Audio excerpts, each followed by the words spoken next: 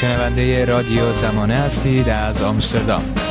عبدالکریم لاهیجی، حقوقدان، سلام میکنم به شما، وقت بخیر. با توجه به پایان روند محاکمه حمید نوری در دادگاه بدوی در سوئد، خیلی خوشحال میشیم اگر ارزیابی کلی شما رو بشنویم از اون چیزی که در این 9 ماه اتفاق افتاده از منظر حقوقی و بعد طبیعتاً در واقع در این ارزیابی من هر جا سوالی داشتم اگر اجازه بدید از شما خواهم پرسید. خواهش میکنم، چون گفتید که از منظر حقوقی، بنابراین من با یه مقدمه حقوقی شروع میکنم. میدونید که این محاکمه بر اساس اصل صلاحیت جهانی است. صلاحیت جهانی به منزله به چالش کشیدن اصل صلاحیت محلی است که از آثار اصل حاکمیت دولت هاست. هر دولتی وظیفه تأمین نظم و امنیت مردمش رو داره و جرم عملی است برخلاف نظم و امنیت جامعه. بنابراین مبارزه با جرم، مجازات تعقیب و مجازات مجرم در صلاحیت دولتی است که جرم در قلمرو اون دولت اتفاق افتاده. این بهش میگن اصل صلاحیت محلی، یعنی محل وقوع جرم. این اصل کلاسیک حقوق جزاست. ولی گفتم اصل صلاحیت جهانی به چالش کشیدن این اصل صلاحیت محلی است که مثال دیگه خیلی مشخصش محاکمه آقای نوری است. خب ولی این یک روندی داشته، همینجوری ظرف البته 30-40 سال گذشته تحولات بزرگی که در حقوق بین المللی، حقوق بشر و حقوق جزای بین المللی اتفاق افتاده.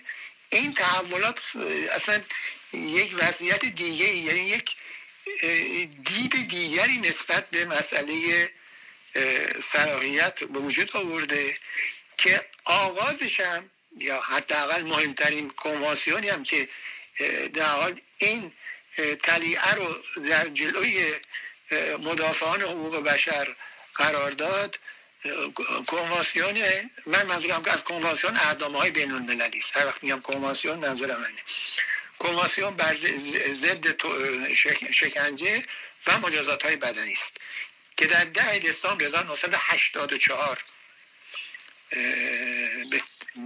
در مجمع عمومی سازمان ملل تصویب میشه. ولی از 5 سال بعد لازم اجرا میشه. چرا؟ به خاطر اینکه در هر کنوانسیونی گفته میشه که برای اینکه باید در انتظار این بود که چه تعدادی از دولت‌ها به این کنوانسیون میپیوندند. در اون کنوانسیون پیش بینی شده بود که تا مثلا 30-40-50 کشور به این کنوانسیون نپیوندن، این کنوانسیون لازم اجرا نمیشه. به خاطر همین کنوانسیون از سال 1989 یعنی 5 سال بعد تقریبا لازم اجرا میشه در کشورهایی که در حال عضو این کنوانسیون هستند. یک ابداعی که در این کنوانسیون هست که مقدمه است برای رفتن به طرف اصل صلاحیت جهانی، ماده 5. خب ماده 5 علاوه بر صلاحیت محلی درباره جرایم ارتکابی یعنی شکنجه یا مجازات‌های بدنی در قلمرو یک کشور میگوید که اگر، و البته درباره متهم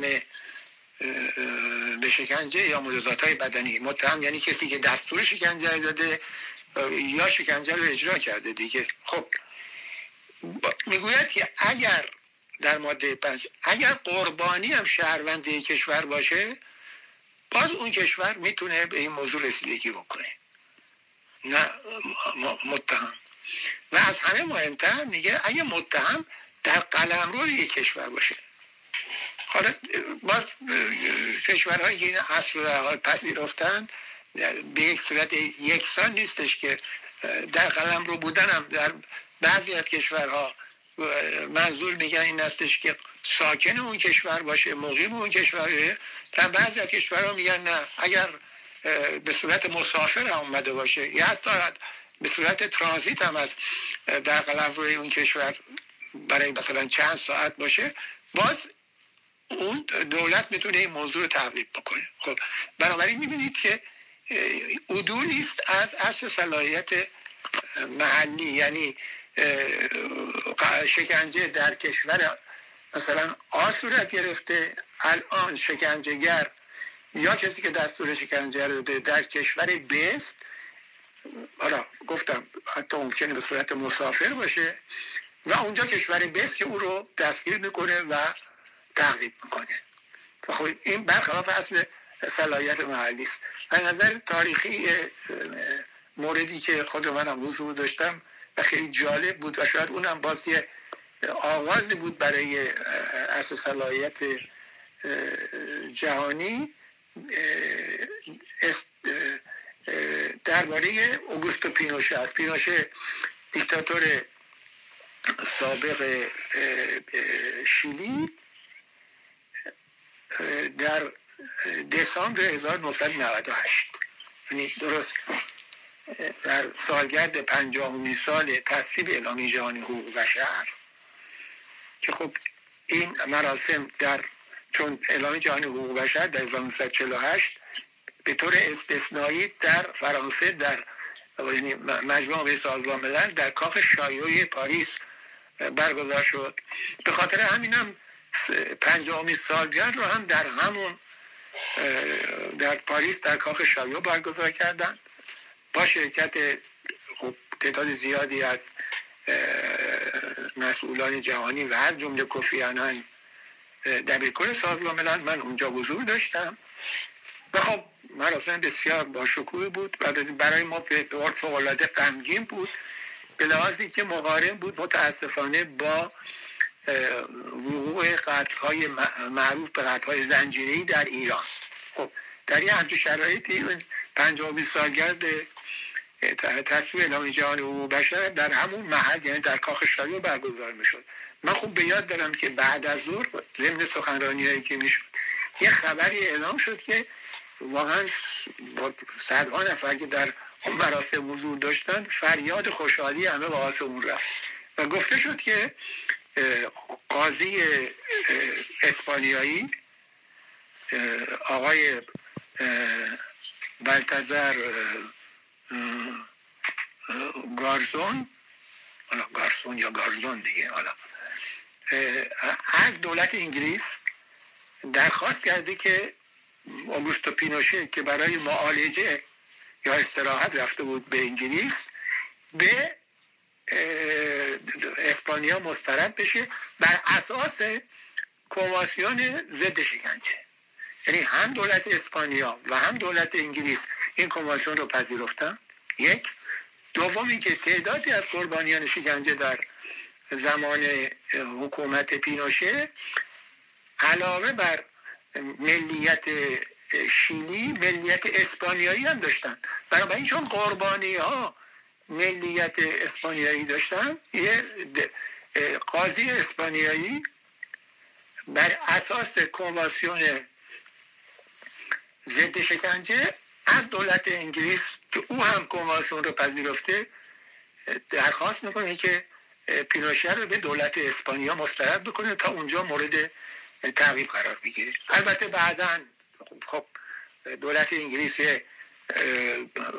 راه حلی پیدا کرد، حالا اون چیزی که در عوام بهش میگن کلاس شرعی، یه دستاویزی پیدا کرد به عنوان اینکه چون پینوشه بیماره و در حال سنش هم در دوران کهولت و پیری هم هست، برای از نظر مزاجی نمیتونه اون رو به دولت اسپانیا مسترد بکنه و این صرف این تقاضا و این پرونده‌ای که در دادگستری اسپانیا تشکیل شده بود مقدمه بود برای رفتن به سوی اصل جهانی که گفتم نقیض یا استثنایی است بر اصل صلاحیت محلی. خب همین سال، یعنی در سال 1998 در ماه جولای، در ماه ژوئیه، اساسنامه روم در ارتباط با تشکیل دادگاه جزایی بین‌المللی هم در روم به تصویب میرسه و که اون هم با 4 سال بعد، یعنی در سال 2002 لازماً اجرا میشه و از اون زمان در حال دادگاه جزایی بین‌المللی تشکیل میشه. در این اساسنامه است که خب 4 جرم به عنوان جرم بین‌المللی شناخته شده: جرم نسل‌کشی یا ژنوساید، جرایم بر ضد بشریت، جرایم جنگی و تجاوز به خاک کشور، مثل مورد اخیر روسیه و اوکراین. خب بعد کشورها، دولت‌ها دعوت میشن که به این اساسنامه بپیوندن دیگه. برای همینم گفتم 4 سال بعد است که این اساسنامه روم لازماً اجرا میشه و خب یکی از مقدمات باز آغاز عصر صلاحیت جهانی هم به وجود میاد. خب در این کنوانسیون هم که گفتم 4 عنوان هست: نسل کشی، جنایت بر ضد بشریت، جرایم جنگی و تجاوز به قلمرو یک کشور. ولی مسئله اینه که چیزی که باید بهش توجه کرد این است که یک کشوری که اساسنامه روم رو میپذیره، یعنی بلافاصله وظیفه نداره که تمام اساسنامه روم رو، یعنی مثلا تعریفی که از جرایم جنگی شده و مواردی که ذکر شده تمام اونها رو بپذیره. یعنی وقتی شما وارد، یعنی کشوری وارد یک کنوانسیون بین‌المللی میشه، بعد مقررات این کنوانسیون رو بعداً وارد قوانین ملی خودش بکنه. یعنی در اصطلاح فرانسوی بهش میگن ترانسپوزیسیون، یعنی این رو باید بیاری تو قوانین داخلی خودش و این طول میکشه. مثلا در فرانسه از 8 سال طول میکشه. در سال 2010 هستش که این در حال روایت دولت فرانسه از اساسنامه روم وارد قوانین فرانسه میشه. در سوئد تا اونجایی که من تحقیق کردم سال 2014 است. خب بنابراین اون چیزی که در قانون سوئد هست نظیر اون چیزی که در قانون فرانسه هست نیست. شما میدونید که در جریان محاکمه نوری بحثی بود راجع به مسئله همین جرایم جنگی، یعنی اولین موردی که خواست هم از حقوقدان نظر خواستن، بعدم که دیدید بین دادستان و وکیل سازمان مجاهدین اختلاف نظر بود. البته وکیل سازمان مجاهدین متاسفانه یک تصویر و چهره بدی، و من به عنوان وکیل دادگستری میگم، از خودش در 2 روز متوالی در دادگاه گذاشت. روز نخست گفتش که با نظر دادستان موافق نیست، برای اینکه حمله مجاهدین به ایران از مصادیق منازعه بین المللی نیست و خب انکار کرد که مثلا در جریان جنگ ایران عراق بوده یا با دخالت و معاونت ارتش و دولت عراق. فردای اون روز نظر دادستان سوئد رو پذیرفت و قبول کردش که این مورد از موارد جنایت جنگی است. خب من فکر می‌کنم این تغییر عقیده به لحاظ این بود که شاید، من اینو از این نظر میگم شاید به خاطر اینکه متن قانون سوئد رو من نگاه نکردم، شاید در قوانین یعنی جرایم جنگی در قانون سوئد به این صورت پذیرفته شده که به شرطی که در یک منازعه بین المللی باشه. و خب به این صورت وکیل سازمان مجاهدین دید که اگر منکر این بشه که این منازعه بین المللی بوده، درگیری بین المللی بوده، یعنی اولین عنوانی که خواست از بین میره. به خاطر همین فردای اون روز اومد و حرفش رو پس گرفت و نظرش رو عوض کرد. و البته در نهایت با دادگاه هست که تشخیص بده که بوده یا نبوده. ولی منظورم این هستش که ما فکر نکنیم که اون چیزی که در یک کنوانسیون بین المللی هست عین اون وارد قوانین ملی یک کشور میشه و بنابراین مثلا کشور سوئد موظف است به همون صورتی که جرایم جنگی در کنوانسیون در اساسنامه روم ذکر شده تمام اونها رو در حال در حوزه صلاحیت جهانی به مرحله اجرا بذاره.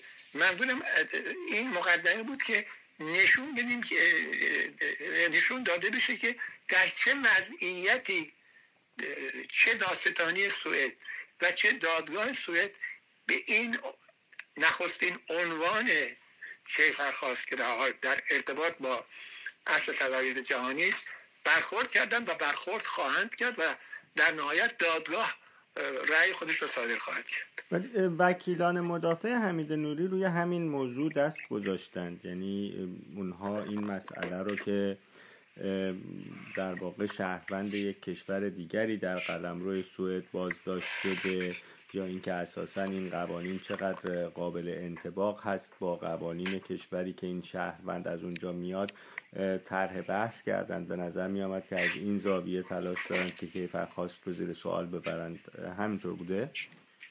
نه، اون که نظر منطقی بهش میان مغالطه. بله.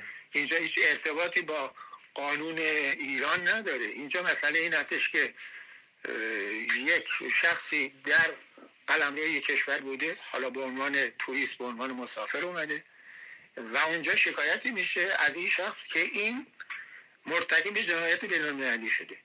یعنی مرتکب، یعنی حالا یا خودش یا شرکت کرده، معاونت کرده به یک صورت دیگه. پرونده به این صورت باز میشه و جایی که این پرونده باز میشه قانون اون کشور است که باید اجرا بشه، نه قانون کشوری که متهم یا در حال کسی که ازش شکایت شده ملیت اون کشور رو داره. اینجا اگر وکلای آقای نوری به این صورت استدلال کرده باشند، بقیده من این مغالطه است. به خاطر که دادگاه سوئد وقتی به این شکایت رسیدگی میکنه بر اساس قوانین سوئده، یعنی قانون محلی که این شکایت شده و اگر به دادگاه بره دادگاه بر اساس اون قانون رسیدگی میکنه.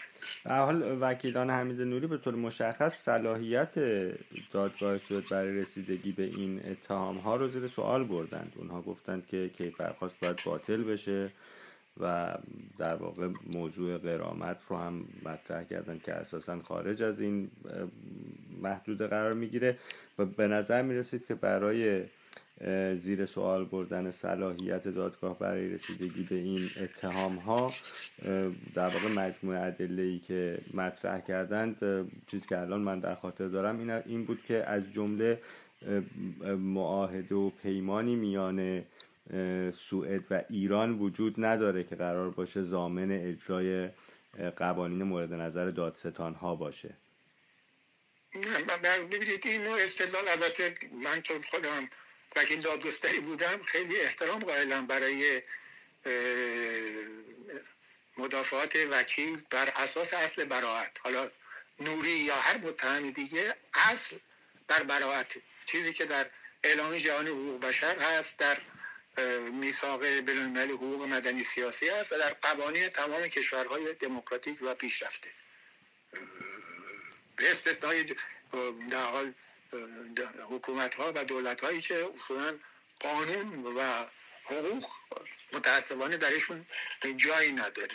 بنابراین خب اینجا مسئله قرارداد یا عهدنامه بین ایران و سوئد مطرح نیست، بلکه مسئله استرداد مجرمی نیستش که موضوع این هستش که البته گفتم با توجه به اینکه اصل صلاحیت جهانی در 2014 وارد قوانین سوئد شده، شاید منظور اونها این بوده که این اتهامات مربوط به سالها پیش از این زمانه. دقیقاً. بنابراین شاید منظورشون اون بوده، من که در محاکمه نبودم. بنابراین این اتهامات وقتی این جنایت احتمالی، چون من حقوقدان هستم باید به اون صورت بگم دیگه، یعنی این جنایت احتمالی در زمانی اتفاق افتاده که اصلا در قوانین سوئد اصلی به نام اصل صلاحیت جهانی وجود نداشته و بنابراین دادگاه سوئدی صلاحیت نداره به این مسئله رسیدگی بکنه. اما اگر در قوانین سوئد گفته شده باشه که جنایت جنگی یا در مورد قتل، یعنی مورد دوم چه میخواست، مشمول مرور زمان نمیشوند، یا اینکه مثلا مرور زمان 50 سال است، در حال اونو باید به خود قانون مراجعه کرد. در این صورت هستش که ادعا یا مدافعات وکیل خب با قوانین قانون سوئد تطبیق نمی‌کنه. اینها چیزایی است که در حال قضات دادگاه روزی که در حال مشغول بررسی و در حال یک رسیدگی دقیق به تمام مدافعات چه اظهارات داستان، چه اظهارات شهود، شاکیان قضیه و بالاخره مدافعات وکلای متهم دارن، باید بهش توجه کنم و بالاخره در حکم دادگاه خواهد اومد. ولی من میخوام بگم که تمام این مسائل پیروی این هستش که حدود اجرای اصل صلاحیت جهانی از چه زمانی آغاز شده و تا کجا پیش میره و تا چقدر میتونه در اون چیزی که مسلمه اینه که اساس این پرونده است. یعنی بر این اساسی که دادگاه سوئد صلاحیت داره و بالاخره هم رأی خودش رو صادر خواهد کرد. حالا مسلمه که فکر نمی‌کنم رأی باشه که دو طرف رو راضی بکنه، شاید که به احتمال زیاد اصلا خود این موضوع هم به دادگاه بالاتر خواهد رفت و یک رویه قضایی بسیار جالبی در تاریخ دادگستری سوئد به وجود میاد. ولی در شرایط فعلی اون چیزی که من بر اساس در حال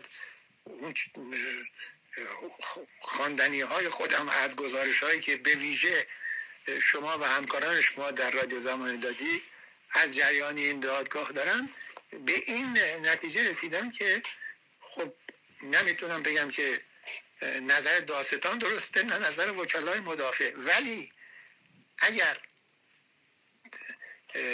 بپذیریم که باید بپذیریم که کیفرخواست بر اساس قوانین سوئده و این موضوع مورد در حکم دادگاه تأیید بشه، خب اونجاست که خب نظر یا دفاع وکلای متهم موجه به نظر نخواهد رسید. آقای لاهیجی، ما به هر حال داریم از یک فرایند بالای 9 ماه صحبت میکنیم، از جلساتی که بعضاً بیش از 6 ساعت 7 ساعت طول کشیدن. با توجه به اینکه به هر حال شما سال هاست در حوزه حقوق بشر فعالیت میکنید، بحث دارید، نظر دارید، اساساً این فرایند حقوقی رو چطور میبینید؟ چه درس هایی میتونه برای ما داشته باشه و در واقع چه تأثیری خواهد گذاشت بر آینده دادخواهی جنایت هایی که به عنوان مثال در دهه 60 یا به طور مشخص در سال 67 در ایران اتفاق افتادن؟ توجه داشته باشید که نخستین بار نیستش که یک ایرانی در حال یک عده‌ای یا یک کسی در ارتباط با اقدامات یا تحریکات یا در حال مقدماتی که جمهوری اسلامی برای از بین بردن مخالفان خودش متاسفانه به کار برده محاکمه میشه. چون از من سوال کردید، من در محاکمه متهمان به قتل شاپور بختیار و منشیش کتیبه به عنوان ناظر بین‌المللی از طرف فدراسیون بین‌المللی جامعه حقوق بشر شرکت داشتم.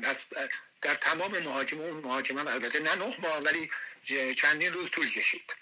خب یا مثلا در محاکمه معروف به میکونوس در برلین، یا همین محاکمه‌ای که یکی از دیپلمات‌های ایرانی پارسال در بلژیک محاکمه شد، پرونده‌های دیگه در دادگاه‌های باز آلمان بوده، در هلند بوده و ولی تمام این پرونده‌ها در ارتباط با یک جنایتی است که در قلمرو اون کشور اتفاق افتاده، یعنی در خاک آلمان، یعنی در خاک فرانسه، در خاک هلند.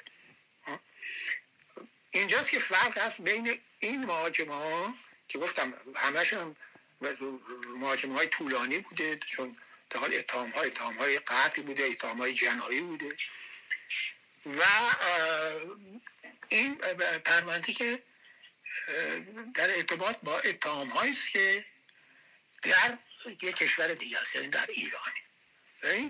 تفاوت این پرونده با اون محاکمه های قبلی است که گفتم در بعدیش هم من یا شرکت داشتم یا اینکه در حال از دور موضوع رو تعقیب میکردم. ولی یه موضوع باید توجه داشته باشه، چون اینم من باز دیدم، فکر میکنم وکیل مجاهدین گفت و متاسفانه بسیاری از همکاران شما هم حالا یا در گزارشاشون میگن این محاکمه حکومت ایران نبود، محاکمه رژیم ایران نبود، برای اینکه اصل مجازات شخصی حکم میکنه که اشخاص حقیقی رو محاکمه میکنن، نه اشخاص حقوقی رو. یعنی اگر مثلا در ارتباط با حمله‌ای که روسیه به اوکراین کرده، میدونید دیگه الان اونجا صحبت این نیست که چقدر اینجا آدم کشتن، اسیر کشتن، شکنجه کردن اینها.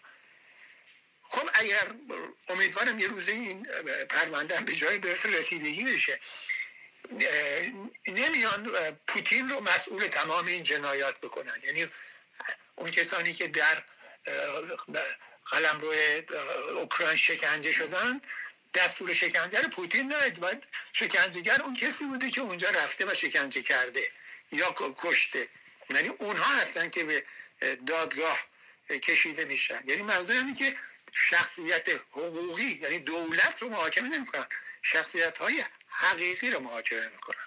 این و خب وقتی کسی به عنوان مأمور یک دولت، یعنی ایران، که ازش شکایتی در سوئد میشه، با توجه به اینکه هیچ سابقی وجود نداره، نه جنایتی روی خاک سوئد اتفاق افتاده، در خلاف مواردی گفتم در فرانسه، در آلمان، اینا، نه اینکه اصلا سابقه ای راجع به این موضوع در دادسرای سوئد، در دادگستری سوئد وجود داشته باشه.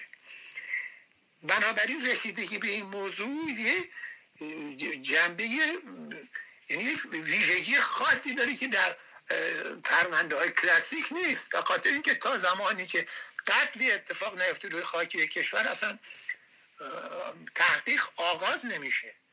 چه شاید که بعد 30 و چند سال بعد از این در ارتباط با جنایتی که در یک کشور دیگه صورت گرفته، حالا بخواد قاضی یک کشور دیگه، یعنی کشوری که الان متهم در اون کشور هست، به این موضوع رسیدگی بکنه. خب این پرونده ویژگی خاصی داره، چه در شروع تحقیقات و قراری که برای متهم باید صادر بشه، به خاطر اینکه در مورد نوری خب اون چیزی که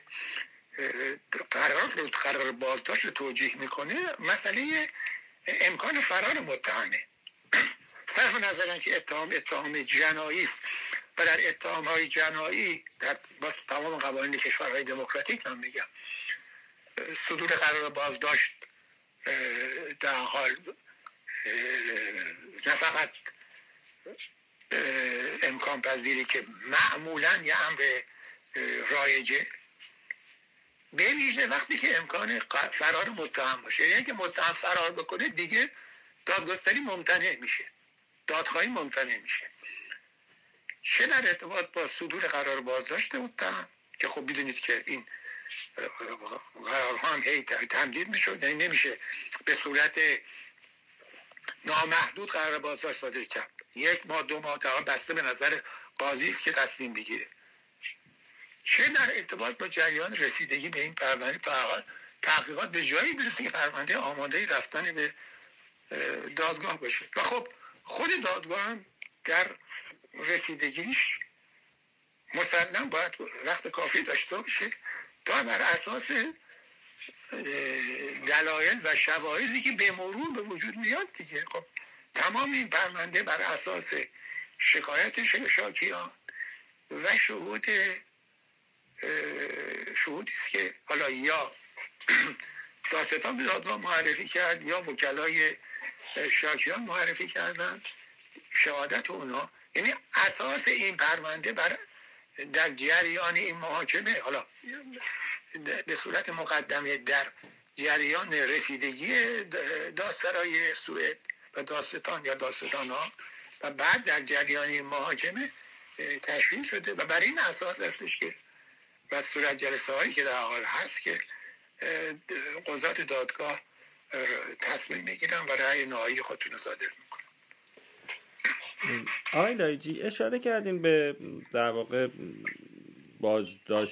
تمدید قرار بازداشت متهم که ما در مورد آقای نوری میدونیم بیش از 20 بار این اتفاق افتاده. یک نکته دیگری که وجود داشت، من در روزهای پایانی دادگاه در استکهلم شاهدش بودم، این بود که فرزندان او، خانواده او اعتراض داشتند نسبت به اینکه او در سلول انفرادی نگهداری میشه و عملاً حالا کسانی رو که شاید به عنوان فعال حقوق بشر در اونجا حضور داشتند ازشون میخواستند که خب این رو محکوم بکنند، این حضور 30 ماهه آقای نوری در انفرادی رو. البته ما میدونیم که خب به هر حال شرایط یک سلول انفرادی در سوئد به عنوان مثال بسیار متفاوت از اون وضعیتی که یک زندانی در ایران ممکنه که تحمل بکنه. اما ذات این ماجرا، یعنی مسئله سلول انفرادی و نگاه حقوق بشر به اون، نگاه حقوق بشری به اون، چطوری قابل توضیحه؟ در یک نظام حقوق مدار، در یک کشوری که در قوانین این کشور بر مبنای حقوق بشره و خب دادگستری مستقله، این موضوع در صلاحیت قاضی است. یعنی چرا تصمیم بر این هست که متهم در زندان انفرادی باشه یا در سلول انفرادی باشه؟ این اواخر یه اتفاقی در فرانسه افتاد که خب فوق‌العاده به عنوان در حال یه فاجعه تلقی شد. یک شخصی که متهم به قتل بود، قتل یک مأمور عالی‌رتبه فرانسوی، یعنی استاندار منطقه‌ای در جنوب فرانسه است، در جزیره است به نام کورسیا یا کورس، متهم به کشتن فرماندار یا استاندار اونجا بود که خب این بعد محکوم شد به حبس دراز مدت، 20 سال یا 30 سال. خب 1 ماه یا 2 ماه پیش که این شخص در یکی از زندان‌های فرانسه بود، در داخل همون در بندی که بودن، حالا چند نفر اونجا بودن نمیدونم، یک زندانی دیگه‌ای که اون هم از این اسلامگرایان وابسته به داعش و اینها بود، او رو میکشه. یعنی حالا فکر میکنم که حتی حالت قتاله‌ای هم نداشته، شاید خفش میکنه. خب همینجا مسئله این بود که چرا یک زندانی که محکوم به حبس ابد شده اون رو باید با یک زندانی دیگه‌ای که در حال متهم به همکاری با داعش هست باید مثلا در یک سلول نگهداری کرد. اینا مسائل داخلی نظام زندانبانی در یک کشور. حالا این کشور یک کشور دموکراتیکه، کشوری که درش در حال حقوق و قانون جایی داره یا نداره.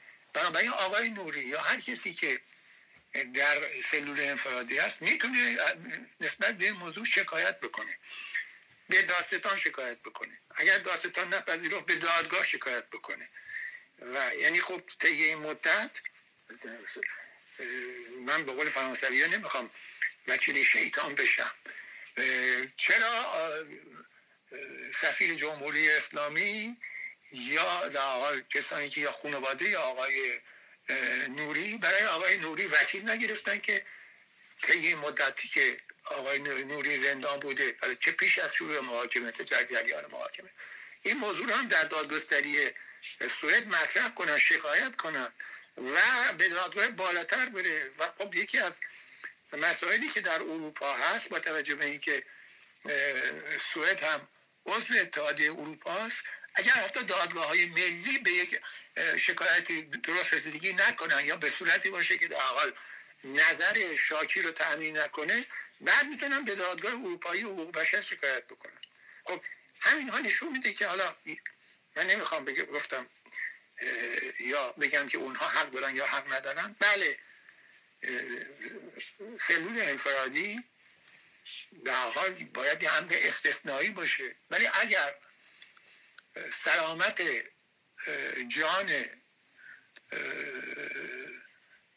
متهم به صورتی باشه که فقط در سلول انفرادی است، میشه اون رو تأمین کرد و اون رو به این صورت از خطر یا اینکه در حال کسی بخواد به صدمه بدنی وارد کنه مسئول داشت، خب شاید علت دیگه وجود داشته باشه. ولی این رو مقایسه کردن با زندانیان سیاسی که در ایران در سلولای انفرادی هستند و حالا من تازه راجع به تفاوت سلول انفرادی در سوئد و ایران صحبت نمی کنم، ولی به صورت کلی میشه بگم که در یک نظام حقوق مدار، در یک نظام دموکراتیک، امکان رسیدگی به هر شکایتی هست در مراحل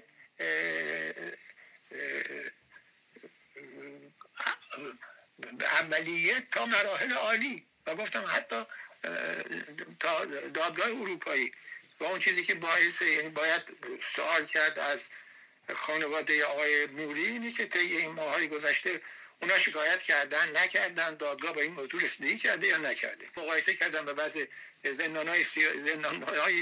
زندانیای سیاسی ایران و سلول‌های انفرادی در ایران، این بقیده من دیگه مصادره به مطلوب دیگه. این همین وکیلان تسخیری که وجود داشتن امکان طرح چنین شکایتی رو نداشتند.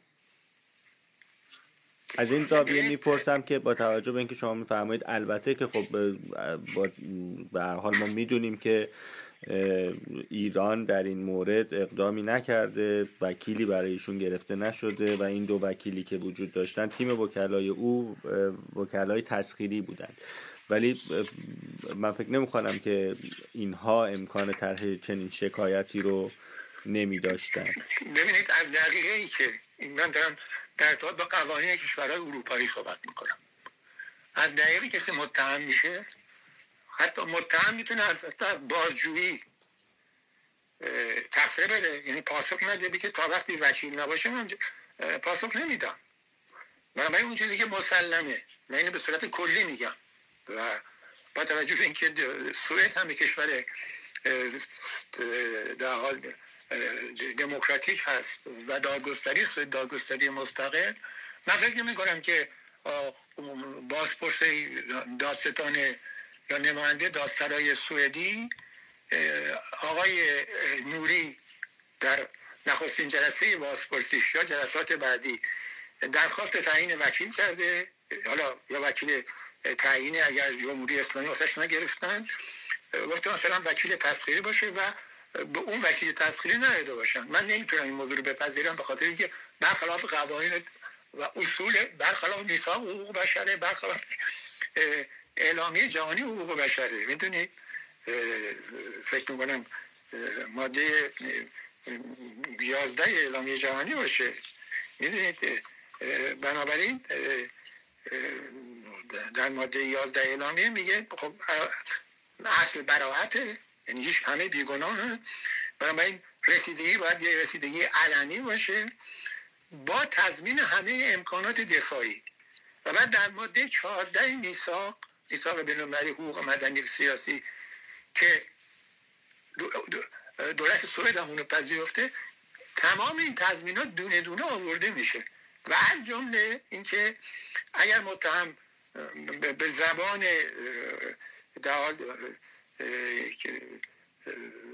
به زبانی که ازش سوال میشه آشنایی نداره، باید براش مجانی، این عین ماده 14 میثاقه، باید براش مجانی مترجم تامین بشه، باید براش به صورت مجانی وکیل گرفته بشه. این تمام اینها اگر شما به میثاق بین‌المللی حقوق مدنی و سیاسی مراجعه بکنید، تمام اینها رو دونه دونه ذکر کردن ماده 14. میتونم بگم یکی از مفصل ترین مواد میثاقه و در همه موارد هم تاکید بشه که باید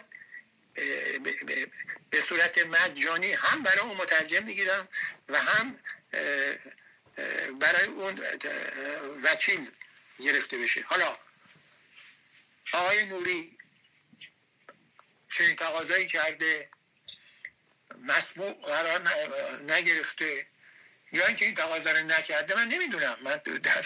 من در جریان در حال بازپرسی های آقای نوری بودم، نمیدونم چه اتفاقی افتاده، ولی اون چیزی که مسلمه و من تردید ندارم که در قانون سوئد هم هست این ازش که اگر نوری در جریان تحقیقات هم بیش از 1.5 سال طول کشیده دیگه، اگر نوری در جریان تحقیقات درخواست وکیل تسخیری کرده، من تردید ندارم که باید وکیل تسخیر براش تعیین می‌شده. آیا همین وکلا بودن یا نبودن و اصولا این وکلا از چه زمانی وارد این پرونده شدن من نمیدونم، ولی اون چیزی که مسلمه اینه که در جریان بازپرسی، در جریان تحقیقات هم متهم میتونه وکیل داشته باشه و یه دادگستری یک کشور دموکراتیک نمیتواند او رو از وکیل تسخیری یا وکیل مجانی محروم بکنه. این یکی از اصول محاکمه عادلانه است.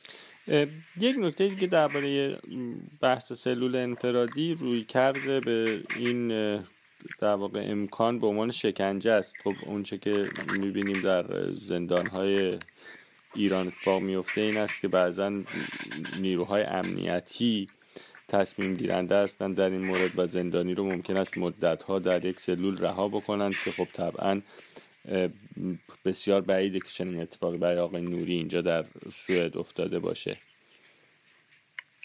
نه ببینید، شکنجه سلول انفرادی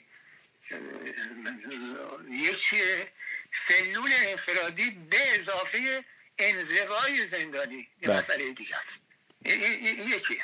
یعنی شما در سلول انفرادی میتونید باشید مثل در فرانسه، در سوئد، در کشورهای دموکراتیک، در اون سلول انفرادی شما مثلا یه تلویزیون دارید، در اون سلول انفرادی همه امکانات براتون فراهم میشه، کتاب، روزنامه، وضع غذاتون، وضع بهداشتتون. این یکیه. دوم، سلول انفرادی به اضافه منزوی کردن، یعنی رابطه زندانی رو با بیرون به تمام معنی قطع کردن. بله. یعنی نه خبر بهش بدن، نه روزنامه بدن، نه تلویزیون بدن، نه رادیو بدن.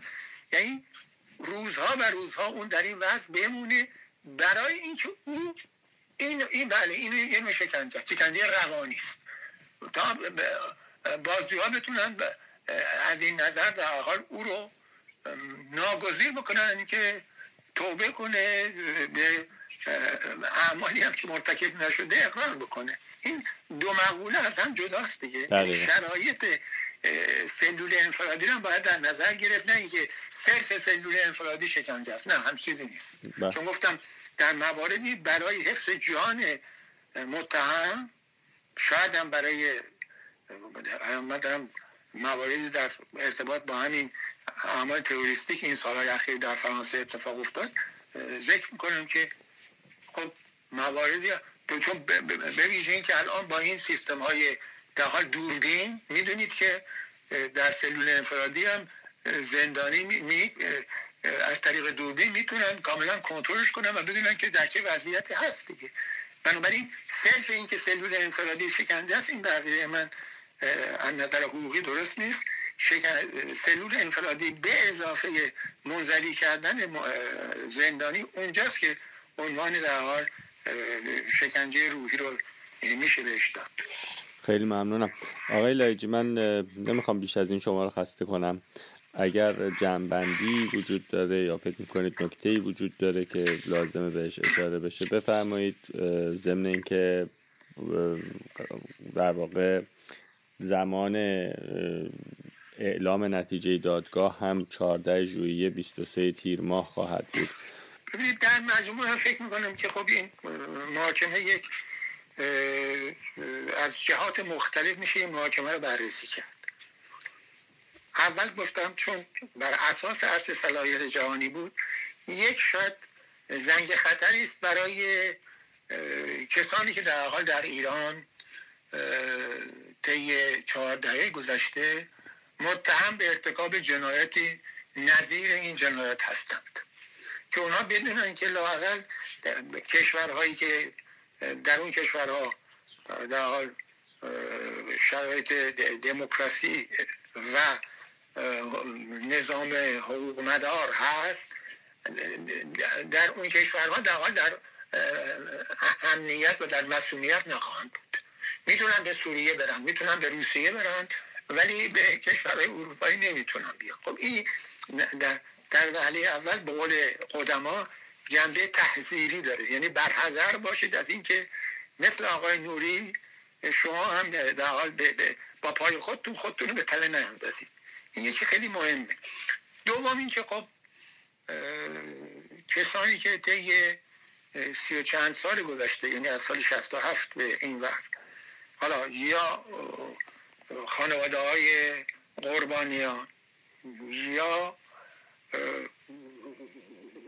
مدافعان حقوق بشر در حوزه امر دادخواهی خب سالها و سالها مبارزه کردن، فعالیت کردن. اینا خب برای اونها نمیگم باعث تشفی خاطر اونها میشه، ولی یک نشانه ایست از این که ممکنه که در مواردی امکان به تله انداختن بعضی از این متهم ها هم باشه، اگر که عجل به اونها مهلت بده و مثل بسیاری از اینا که خب از دنیا رفتند دیگه امکان تحقیق نباشه. اما اون چیزی که من به عنوان در حوزه دادخواهی میگم که تمام این نمونه ها و تمام این در حال حالا تصمیم این دادگاه، اهم از این که بر محکومیت نوری باشه به اون صورتی که داستان تقاضا کرده یا کمتر باشه یا حتی شاید تبعه باشه، در حوزه حقوق به عنوان یه حقوقدان و وکیل دادگستری عرض میکنم. بنابراین هیچ چیزی قابل پیشگویی و پیشبینی نیست.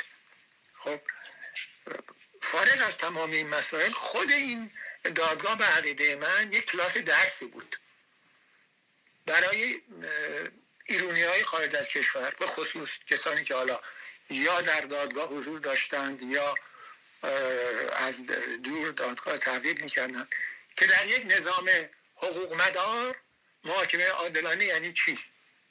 یعنی صرف نظر از اتهاماتی که متوجه شخص هست، این شخص چه حقوقی داره و چگونه باید به این اتهامات رسیدگی کرد. من بدون اینکه بخوام اینجا پولیمیک بکنم باید بگم که متاسفانه بیشتر این قربانیان وابسته به سازمان‌هایی بودند که این سازمان‌ها آتش‌بیار معرکه بودند در اعدام‌هایی که جمهوری اسلامی از نخستین روزهای به قدرت رسیدن خودش در ایران شروع کرد دیگه، برای در حال به اصطلاح خودشون محاکمه اشرار و یا محاکمه محاربان با خدا، این سران رژیم گذشته یا مسئولان رژیم گذشته، سازمان‌های انقلابی در آتش‌بیار معرکه بودند، تا اینکه 2-3 سال بعد متاسفانه آتش به خونه اونها هم سرایت کرد که اونها ببینن که در حال در این مدار دیگه دنیا نمیچرخد و محاکمه عادلانه یعنی چی. این بقیده من یک مثل یه لابراتوار و یک آزمایشگاهی بود برای نشون دادن این. و بالاخره ما باید امید داشته باشیم که در دوران یعنی گذار، یعنی اون چیزی که بهش در حقوق میگن عدالت انتقالی یا عدالت در دوران گذار، در اون دوران باید نخستین هدف چیزی باشه که این دادگاه و دادگاه‌های نظیر این در پیش بودن، یعنی دانستن حقیقت، یعنی چه اتفاقی افتاده. این اولین شرط عدالت انتقالی است یا عدالت در دوران گذاره. یعنی قربانیان، تاریخ، مردم ایران باید بدونن چه اتفاقی افتاده، کشف حقیقت. بعد میرسیم به مراحل دیگه. من این امید رو دارم که این محاکمه مقدمه باشه برای اینکه ما در دورانی که به اون طرف میریم آرزو بکنیم، مبارزه کنیم، کوشش کنیم، فعالیت کنیم که شرایط به صورتی باشه که مقدمات احراز حقیقت و کشف حقیقت فراهم باشه. به خاطر اینکه در محاکمات جزایی جنایی همیشه وقتی که محاکمه انجام میشه نخستین شخص سوالی که از قربانی، حالا خانواده کسی که مثلا کشته شده، میشه اینی که آیا با توجه به اینکه بالاخره حقیقت در شما کشف شد راضی هستید یا نه؟ جواب اینه که امروز آخرین روز عزاداری منه، آخرین روز ماتم منه. یعنی تا اون روز که حقیقت کشف نشه عزاداری و ماتم قربانیان یا بازماندگان قربانیان ادامه خواهد داشت. سپاسگزارم از شما عبدالکریم لاهیجی، حقوقدان و وکیل دادگستری که در این گفتگو با زمانه شرکت کرد. با هم باشیم یک صدا، رادیو زمانه، یک صدا.